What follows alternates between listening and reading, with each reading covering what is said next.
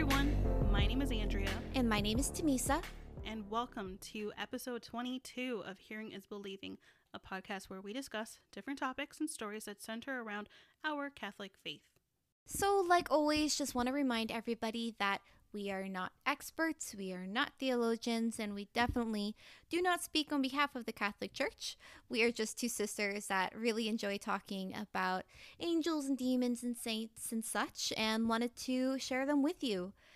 So, before we hop into both of our topics, we just wanted to kind of make a quick announcement about we just wanted to make a quick apology. For last week, we didn't upload a episode like we were supposed to. We probably should have posted it on our social media, but we're awful. We didn't say anything, and we needed to take a break for our own mental health and well-being. Yeah, exactly. And I think, or at least I feel a little more recharged. How about you, Andrew? You feeling a little bit better as well? Ready? Yeah, I'm feeling better. Yeah. The stress has finally gone down. I'm now in my own what's the word? Zen. I feel zen. There you go. Yes, I couldn't think of it. I'm feeling zen. Good. I'm glad. Yeah. I think it's just, I think everybody kind of just needs a break sometimes, and we are definitely not immune to the stresses of the world and everything going on, so we just needed a break. So I hope everybody can understand and forgive us, and be excited that we're back with episodes and just keep this momentum going. And we also do want to mention real quick, and if we can all just take a minute in our days just to think about the situation that's going on in Israel, and with the Palestinians and with the Israelis. We're not saying either side is in the right or is in the wrong. We just want to take a moment to acknowledge all of those who have died, all of those who are wounded, that we pray for everyone and their families, and that this conflict just gets resolved in a peaceful way. Yeah, exactly. I think it's just, there's just too much needless bloodshed, and it needs to end and stop. So definitely prayers would be great, would be extremely helpful. Prayers and action. Definitely action too, but prayers as well. I agree. Yeah. Okay. I think that's pretty much all the updates we have and announcements we have for the week. Mm-hmm. Tamisa, what are you going to be talking about today? Yeah, I am going to talk about some very relevant Catholic holidays, I guess. I don't really know how best to describe it, but we have just experienced Ascension Day, which is the day that Jesus ascended into heaven. And today, the day that this episode is released, is Pentecost Sunday. So I wanted to talk about what these days are, why we celebrate them, and how it marks the end of the Easter celebration. What about you, Andrea? I find this so funny because I'm going to be talking about the Antichrist. I know, gosh. Oh, we did not plan that, but that is hilarious. Since happy stories always go first, are we ready for me to hop into my topic today? Yep, go right for it. Okay, woo, let's go. So again, like I said, today is Pentecost Sunday. So please, everybody, go to Mass. This is a holy day of obligation. But before that was Ascension Day. Andrew, I'm kind of curious from your memory, what do you remember about the Ascension? I remember it happened 40 days after the resurrection. So again, 40, we've mentioned before, is a really big number. Mm-hmm. And after that, from my Bible study picture books and all that, Jesus is on a cloud and goes up to heaven. That's basically all I remember. Like, if I'm being honest here. No, that was actually way better than what I remembered. I was only remembering, him floating up to heaven on a cloud. I didn't realize that you are correct. It is 40 days after his resurrection. So After Jesus resurrected on Easter Sunday, Jesus traveled and preached for 40 days alongside his apostles. So the ascension marks the moment that Jesus literally ascends into heaven. And he does this in front of his disciples. It happens in Bethany, which is a village on Mount of Olives, and it's close to Jerusalem. Which, fun fact, I have been there. Oh, look at you flexing. I know. Every time we talk about Jerusalem, I'm like, I've been there. But yeah, so Bethany is a village on Mount of Olives. That's where he ascended into heaven. And when he is there, Jesus instructs the disciples to continue preaching the word of God, and he assures them that he will return to earth for the second coming. And as he is ascending, he tells them to return to Jerusalem and stay there until the Holy Spirit comes to bless them. Okay. And then what the Holy Spirit comes to bless them, that's Pentecost Sunday. Exactly. You remember your Bible study. I remember catechism. My teachers would be so proud. I know, they'd be so happy, so proud of us. But yeah, so Jesus tells his disciples that the Holy Spirit would come after him. And this is a quote. "And I will ask the Father, and he will give you another Savior, the Holy Spirit of truth, who will be to you a friend just like me, and he will never leave you. The world won't receive him because they can't see him or know him. But you will know him intimately, because he will make his home in you and will live inside you. I promise that I will never leave you helpless or abandon you as orphans. I will come back to you." And that is from John chapter 14, verse 16 to 18.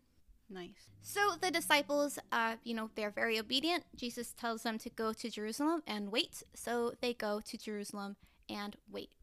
10 days after the ascension, we celebrate Pentecost, which is today. Woo, woo, woo. That is May 23rd. Mm-hmm. Like you said, Pentecost is the day the Holy Spirit descended on a gathering of early Christians. So it was the disciples, but other followers as well. And it gave them the sudden ability to speak in multiple languages. Yep. Yeah, I remember when I was a kid learning about this, I was so confused because they used the term tongues. Do you remember that too? That they were speaking in tongues. Yep, I remember that. Yeah. It's also, well, for me, it made a little bit more sense too, because like in Spanish, when they're talking about different languages, they'll say lenguas, which means tongues. Mm-hmm. It made sense to me. Like I didn't question it, you know?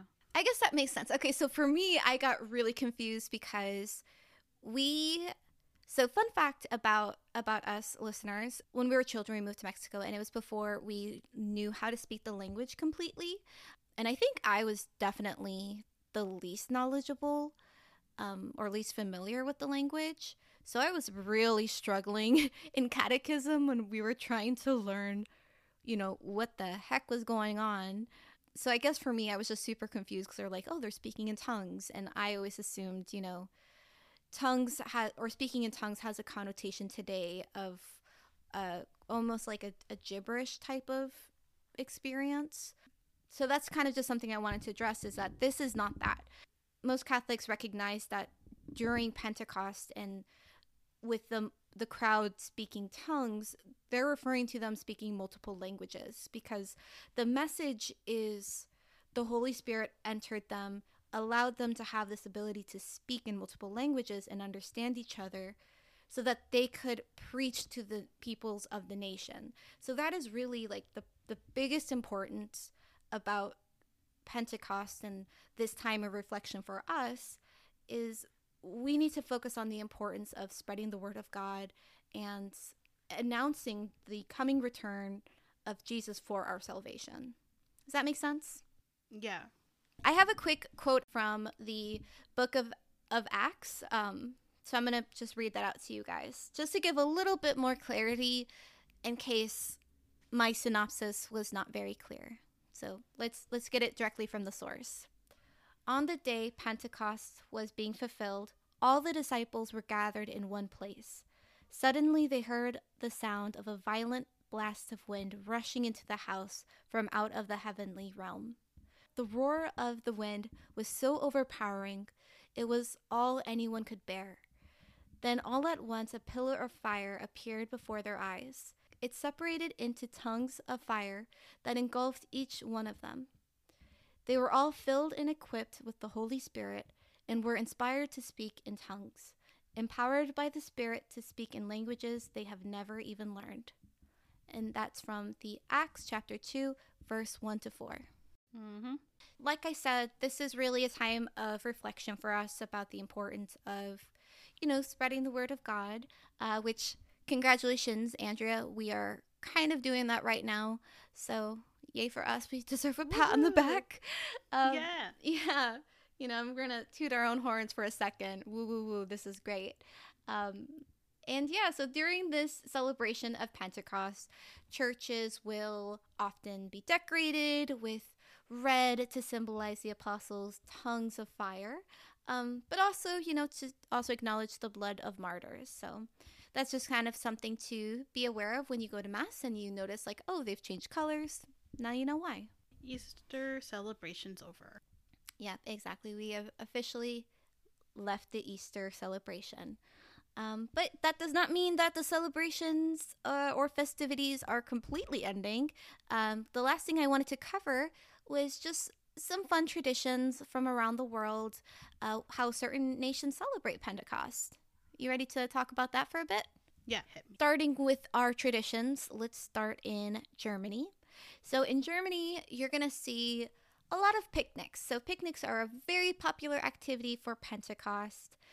You'll also see doorways of taverns and homes decorated with birch branches, which, by the way, birch branches are going to be really popular in a lot of these traditions that I was seeing specifically in Europe. And I want you to guess, Andrea, what do you think birch wood or birch branches symbolizes? What it symbolizes? Yeah. I mean, if everybody's using the same thing, it has to have a meaning, right? I guess. I really don't know, though. It symbolizes rebirth and new beginnings and growth. Kind of like coming return, almost like a resurrection, almost like a new beginning. You see where I'm coming? I see what you did there. Okay. Or what they did there. I didn't come up with what they did there, yeah. Yeah.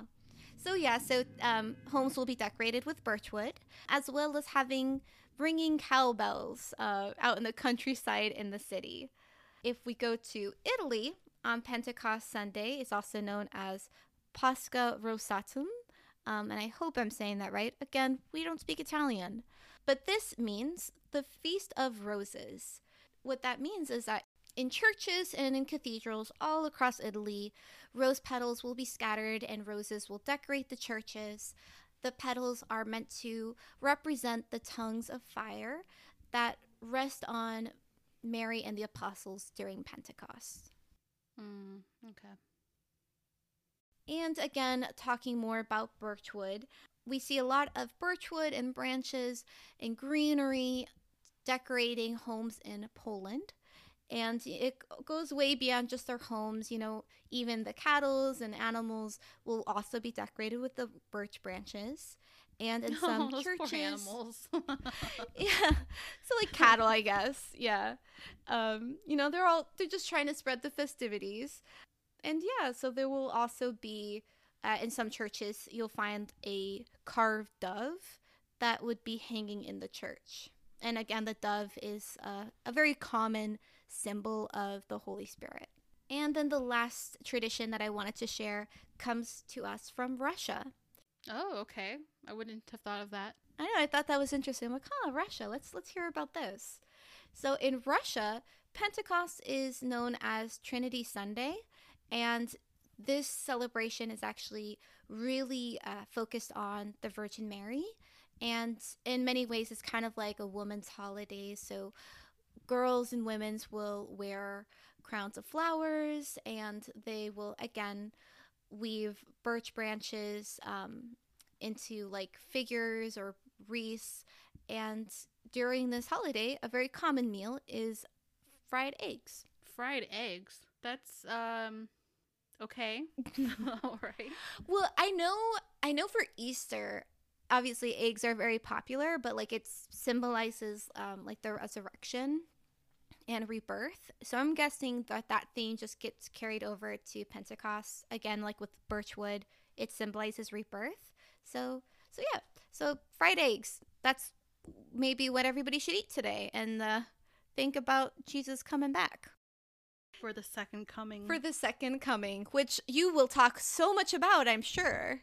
Well, I don't really talk about the second coming, but I'm going to talk about what happens before the second coming. Yeah, well, I'm really excited to hear about that because congratulations, Andrea, you've just completed my extremely crash course presentation on the Ascension Day and Pentecost. All right. Well, good job. Good presentation. Crash course complete. All right. Absolutely. Okay. So please, Andrea, warn me about the Antichrist. I am so scared, and like I know you haven't even started, but I don't know if you know about this, but you know like how there's like certain words or topics that make your like skin crawl like nails on a chalkboard. For me, it's the Antichrist. Like even just seeing it written out, I'll like close the book and I'm like, nope, I'm not gonna read that page anymore. Really? Okay. Well, I'm gonna ask you for a couple of opinions, like what you think on a couple of different things I want to mention. So I'll be pay brave. a little bit of attention. Okay. Yeah. Be a little brave. Yes. So yeah, I'm talking about the Antichrist, and the Antichrist is the person or persons. Plural. Yeah, it can be plural. It's mentioned once in the Bible as plural, other times it's just a singular person. But essentially, the Antichrist is any person who denies the Father and the Son, who denies Jesus is Christ, and this person will claim to be greater than God. Okay. So basically, the Antichrist will claim that they are Christ. Okay, that's interesting. So that seems like a pretty vague and broad criteria for being the Antichrist. I always thought it was like as I don't know how to the ultimate person who is going to bring down the church before the second coming of Jesus. Yeah, that's kind of how I understood it too. Yeah. But essentially, Saint John and Saints Mark and Matthew have kind of explained it as, and even like different popes throughout the ages have mentioned that basically any person who is against the religion, is against the church, who denies Christ, who denies God, this person embodies what is the Antichrist. And they had mentioned that there would be many Antichrists throughout through the world, throughout the time, but there is going to be an Antichrist, the Antichrist who will bring forth the second coming. Oh, jeez. Okay, before I begin, does that kind of stay a little clear? I don't know if that kind of made things a little even more confusing. No, I think it makes sense. So here's what I'm hearing, and let me know if I'm right. So there could be multiple versions or multiple people that are an Antichrist, but there will be one like ultimate baddie that will just bring upon the second coming, which is when Jesus comes for salvation again. Correct? Yeah, basically that's how I understood it as well. So it's like little appetizers leading to the bigger meal. Yes. Yep. Okay. Yep. Got it. The main meal, the main honcho. Yeah, that's how I understood it. If we're wrong, don't come at us. All right? The actual term Antichrist can be found 5 times in the New Testament, and all of them are in the first and second letters of St. John. And then we also get terms like the false Christ, which can be found in both Gospels of Mark and Matthew. Real quick, the Catechism of the Catholic Church does give us teachings and guidance when it comes to the Antichrist. So in the Catechism, Rule 675, it states, Before the Christ's second coming, the church must pass through a final trial that will shake the faith of many believers. The persecution that accompanies her pilgrimage on earth will unveil the mystery of iniquity, unquote, in the form of a religious deception, offering men an apparent solution to their problems at the price of apostasy from the truth. Apostasy, real quick, everyone, is basically an abandonment, a renunciation of the church and its teachings. The supreme religious deception is that the Antichrist, a pseudo or false messianism by which man glorifies himself in place of God and of his Messiah come in the flesh. Okay. And then the second thing that the Catechism teaches us is going to be found in Rule 677. The church will enter the glory of the kingdom only through this final Passover, only by God's victory over the final unleashing of evil. God's triumph over the revolt of evil will take the form of the last judgment after the final cosmic upheaval of this passing world. That sounds way more hard to understand. I feel like the other ones I was following, then I started losing it a little bit, and then that last one, I'm like, cosmic upheaval. I'm like, okay, now I'm a little confused. Okay, so basically, summary. Yes. It's telling us that before Christ comes, there will be upheaval in the church. Yes. Basically, there's the Antichrist was going to glorify man instead of God and his Messiah, which is Jesus. And people will turn away from the church and its teachings. Yes. And this is basically going to be the final trial for the church. Okay. And then the church will enter the kingdom of God once God has claimed victory over the devil, over evil, over the Antichrist. Okay. Does that make sense now? Yes, I think so. Okay. All right, moving on. So the Catholic Church teaches priests are not allowed to preach or declare a fixed time for the coming of the Antichrist. This time is unknown to us. But once we are in the time of the Antichrist, the church is going to undergo those trials, like I mentioned before the second coming. So it's been mentioned by various saints and religious scholars that when the world is in chaos, possibly powerful nations are on the brink of war, the world is basically burning, not literally, but there's conflict everywhere. Yeah. Destruction. Exactly. In this time, that is when the Antichrist will then appear on the world stage, claiming to be a man of peace. And this is best explained by the Catholic bishop Fulton Sheen, who in 1951 wrote the following. He will come disguised as the great humanitarian. He will talk peace, prosperity, and plenty, not as means to lead us to God, but as ends in themselves.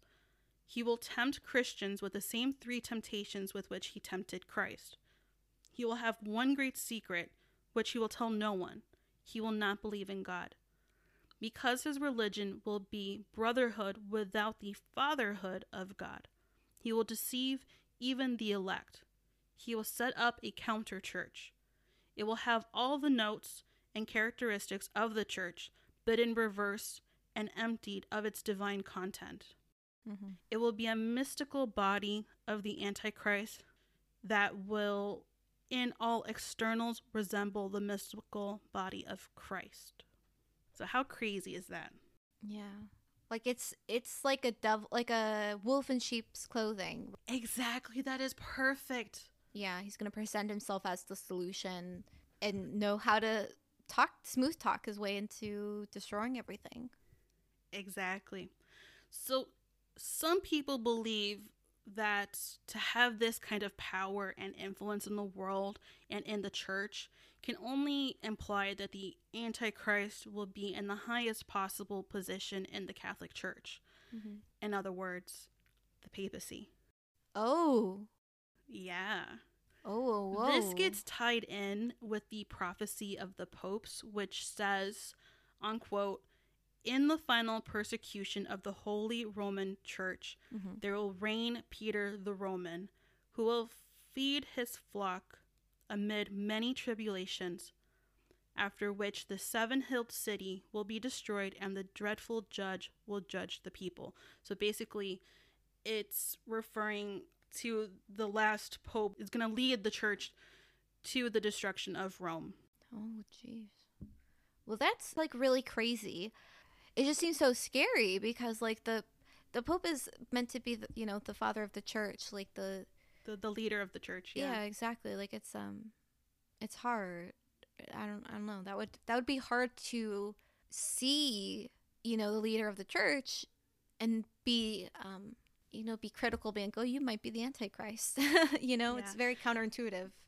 Yeah, there's I don't really believe in the prophecy of the popes. The prophecy of the popes was a vision given to Saint Malachi. Basically, he foresaw 112 popes, and the last pope, Peter the Roman, would be the last one.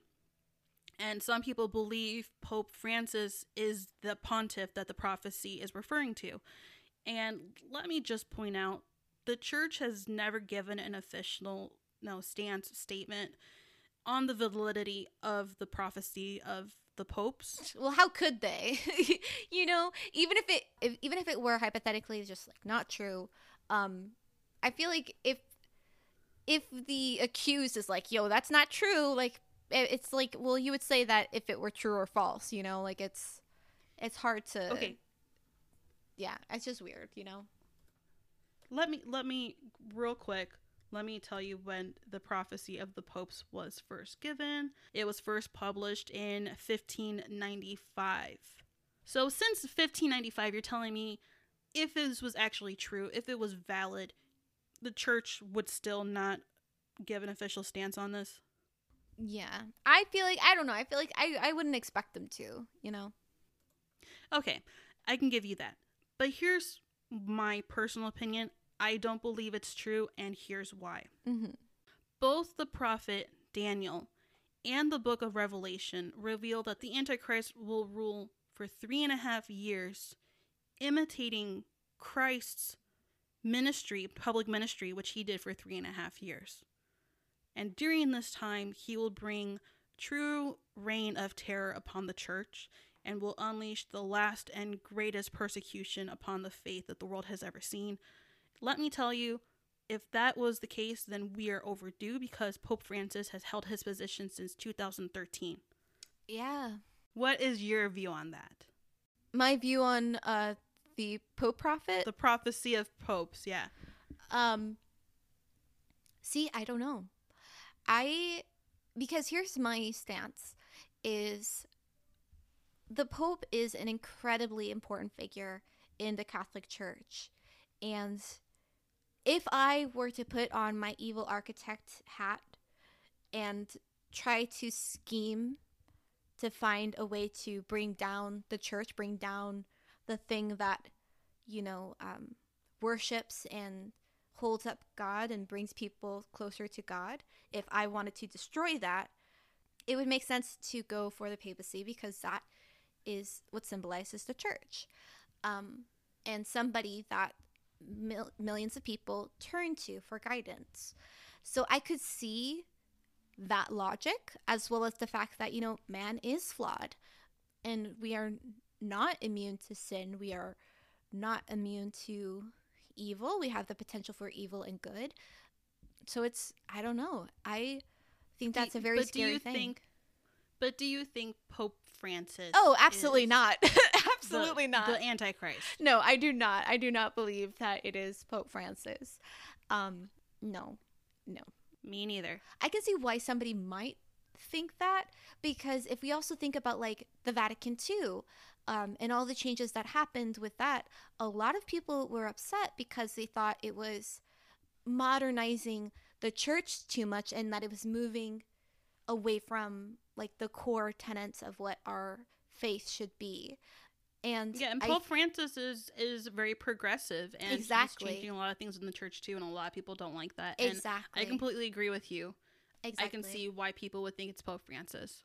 Yeah, I think so too. I mean, I can see where that mentality is coming from. Like, oh, you're moving us further from what we've been believing is true. But I mean, I disagree. I think, like I said, man is flawed, and we've been flawed for thousands of years. So I think definitely changes need to be made to be closer to what I think God intended. So I don't think it's Pope Francis. Do I think maybe it could be a different pope in the future? Maybe hundreds and hundreds of years from now? Yeah, who knows? But honestly, I think it might be closer than we think. I'd rather think it's not. I know you'd rather think it's not, but here's like my final couple of points for the Antichrist for my topic. Mm-hmm. As I mentioned, the church cannot say when the Antichrist is coming, when he will reign, but Sister Lucia, the visionary from our visitation of Our Lady in Fatima, mm-hmm. she gave an interview in 1957 and told Father Agustin Fuentes, who was interviewing her, mm-hmm. the Most Holy Virgin did not tell me that we are in the last times of the world, but she made me understand this for the following reasons. Mm-hmm. The first reason is because she told me that the devil is in the mood for engaging in a decisive battle against the Virgin. And a decisive battle is the final battle where one side will be victorious and the other side will suffer defeat. Mm-hmm. Hence, from now on, we must choose sides. Either we are for God or we are for the devil. There is no other possibility. Mm-hmm. The second reason is because she said to my cousins as well as to myself that God is giving two last remedies to the world. These are the Holy Rosary mm-hmm. and the devotion to the Immaculate Heart of Mary. Mm-hmm. So, real quick, everyone, May is the month of our Blessed Mother. We should be praying our rosaries every day as Our Lady of Fatima requested. And when we cover Fatima, we'll go over this again. But Our Lady told us that it's through her pierced heart that we enter the heart of her Son and remain in his love. If you're not Catholic, but you're Christians, even us as Catholics, we believe in, with St. Paul in his second letter to the Thessalonians, it'll only be after the revealing of the Antichrist that the Lord will come and slay the Antichrist with his appearing and his coming. Mm-hmm. So only then will the Antichrist be defeated. But also, going back on what happened in the message in Fatima, it is also mentioned in the book of Genesis, this battle. Really? Yeah, let me grab the Bible real quick. I had it right here next to me. Book of Genesis, chapter 3, verse 14. So this is in the story where, after Eve and Adam ate the apple, and God's trying to find out, why. Anyway, so Eve told him that she was tricked, and she ate it. Mm-hmm. So afterwards, this is verse 14. Then the Lord God said to the snake, "Because you have done this, cursed are you among all the animals, tame or wild. On your belly you shall crawl, and dust you shall eat, all the days of your life. I will put enmity between you and the woman, and between your offspring and hers. They will strike at your head, while you strike at their feet." Talking to the snake, serpent, the devil. The woman, Mary. Mm-hmm. And a battle between their offsprings. The Antichrist is the son of the devil. Christ, the son of Mary. Oh, okay. I can see it. I can see it now. You see that correlation? Yeah. Mm-hmm. And also, in the message with Fatima, our last remedies is to pray the rosary and show devotion to the Immaculate Heart of Mary. So, yeah. Woo. And that's my topic. The Antichrist. Wow, Andrea. Because now, once we're finished with that, Christ is coming for us. Yay. And that's something to celebrate. Yes.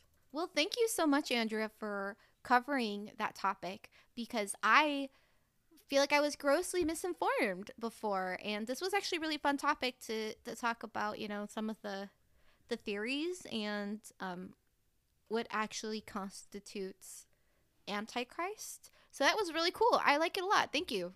And I'm kind of glad we kind of got our conspiracy juices flowing, Yeah. It's my favorite thing. I love talking about conspiracies. I have a lot. Some conspiracies I think are have some foundation. Others, I think, are just like pulled out of thin air and like, no, where's your proof, man? Yeah, but this makes sense, and this is a good topic, and I'm glad you really liked it. Yeah, I did. Well, thank you again, Andrea, and thank you all of our listeners for tuning in, for listening to us, for sticking with us. We hope you enjoyed both our topics. And if you haven't already, please consider following us on Facebook and Twitter at HIB Podcast. And if you have any stories that you'd like to share with us, or if you just want to send us an email, you can reach us at hearingisbelievingpodcast@gmail.com. And we will talk to you guys in a couple weeks. See you guys next time. Bye. Bye.